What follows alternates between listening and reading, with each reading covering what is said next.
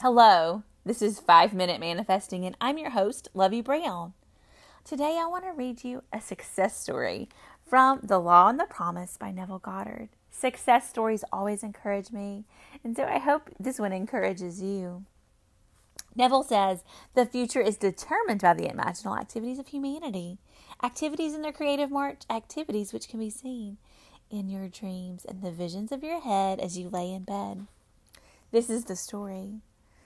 As my story begins at the age of 19, I was a mildly successful dancing teacher and continued in this static state for almost 5 years.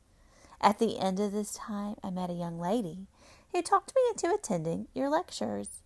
My thought upon hearing you say imagining creates reality was that the entire idea was ridiculous.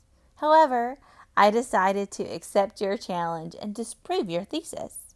I bought your book, Out of This World, and read it many times. Still unconvinced, I set myself a rather ambitious goal. My present position was as an instructor with the Arthur Murray Dance Studio, and my goal was to own a franchise and be boss of an Arthur Murray studio myself. This seemed like the most unlikely thing in the world, as franchises were extremely difficult to secure. But on top of this fact, I was completely without the necessary funds to begin such an operation. Nevertheless, I assumed the feeling of my wish fulfilled as night after night, in my imagination, I went to sleep managing my own studio. 3 weeks later, a friend called me from Reno, Nevada. He had the Murray studio there and said it was too much for him to cope with alone. He offered me a partnership, and I was delighted. So delighted, in fact, that I hastened to Reno on borrowed money and promptly forgot all about you and your story of imagination.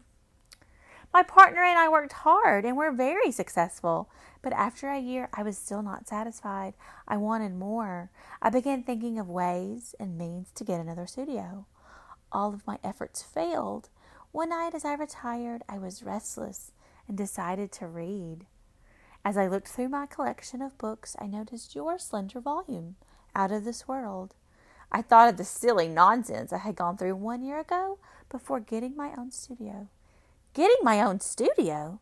The words in my mind electrified me. I reread the book that night, and later, in my imagination, I heard my superior praise the good job we had done in Reno and suggest we acquire a second studio, as he had a second location ready for us if we desired to expand. I reenacted this imaginal scene nightly without fail. 3 weeks from the first night of my imaginal drama, it materialized, almost word for word.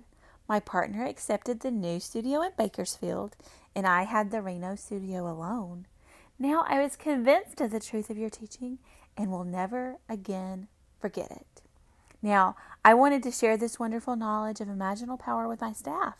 I tried to tell them of the marvels they could accomplish, but I was unable to reach many, although one fantastic incident resulted from my efforts to tell this story.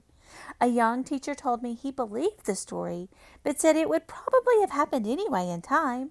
He insisted the entire theory was nonsense, but stated that if I could tell him something of an incredible nature that would actually happen, that he could witness, that he would believe. I accepted his challenge and conceived a truly fantastic test. The Reno studio is the most insignificant in the entire Murray system because of the small population count in the city itself. There are over 300 Murray studios in the country with much larger populations, therefore providing greater possibilities to draw from. So my test was this. I told the teacher that within 3 months, at the time of the National Dance Convention, Little Reno studio would be the foremost topic of conversation at that convention. He calmly stated that this was quite impossible. That night when I retired, I felt myself standing before a tremendous audience. I was speaking on creative imagining and felt the nervousness of being before such a vast audience. I heard the roar of the applause as I left the stage. I saw Mr. Murray himself come forward and shake my hand. I reenacted this entire drama night after night. It began to take on the tones of reality, and I knew I had done it again. My imaginal drama materialized down to the last detail. My little Reno studio was the talk of the convention, and I did appear on that stage just as I had done in my imagination. But even after this unbelievable but actual happening, the young teacher who threw me the challenge remained unconvinced. He said it had all happened too naturally, and he was sure it would have happened anyway.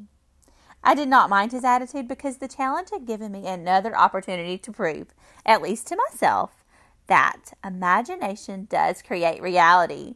And from this time on, I continued with my ambition to own the largest Arthur Murray dance studio in the world. Night after night, in my imagination, I heard myself accept a studio franchise for a great city. Within 3 weeks, Mr. Murray called me and offered me a studio in a city with 1.5 million people. It is now my goal to make my studio the greatest and biggest in the entire system. And of course, I will know it will be done through my imagination. E.O.L. Jr. I just love that story. It always encourages me to hear how someone else created something with their imagination. Thanks for tuning in today, and I hope that your imagination creates something wonderful for your reality.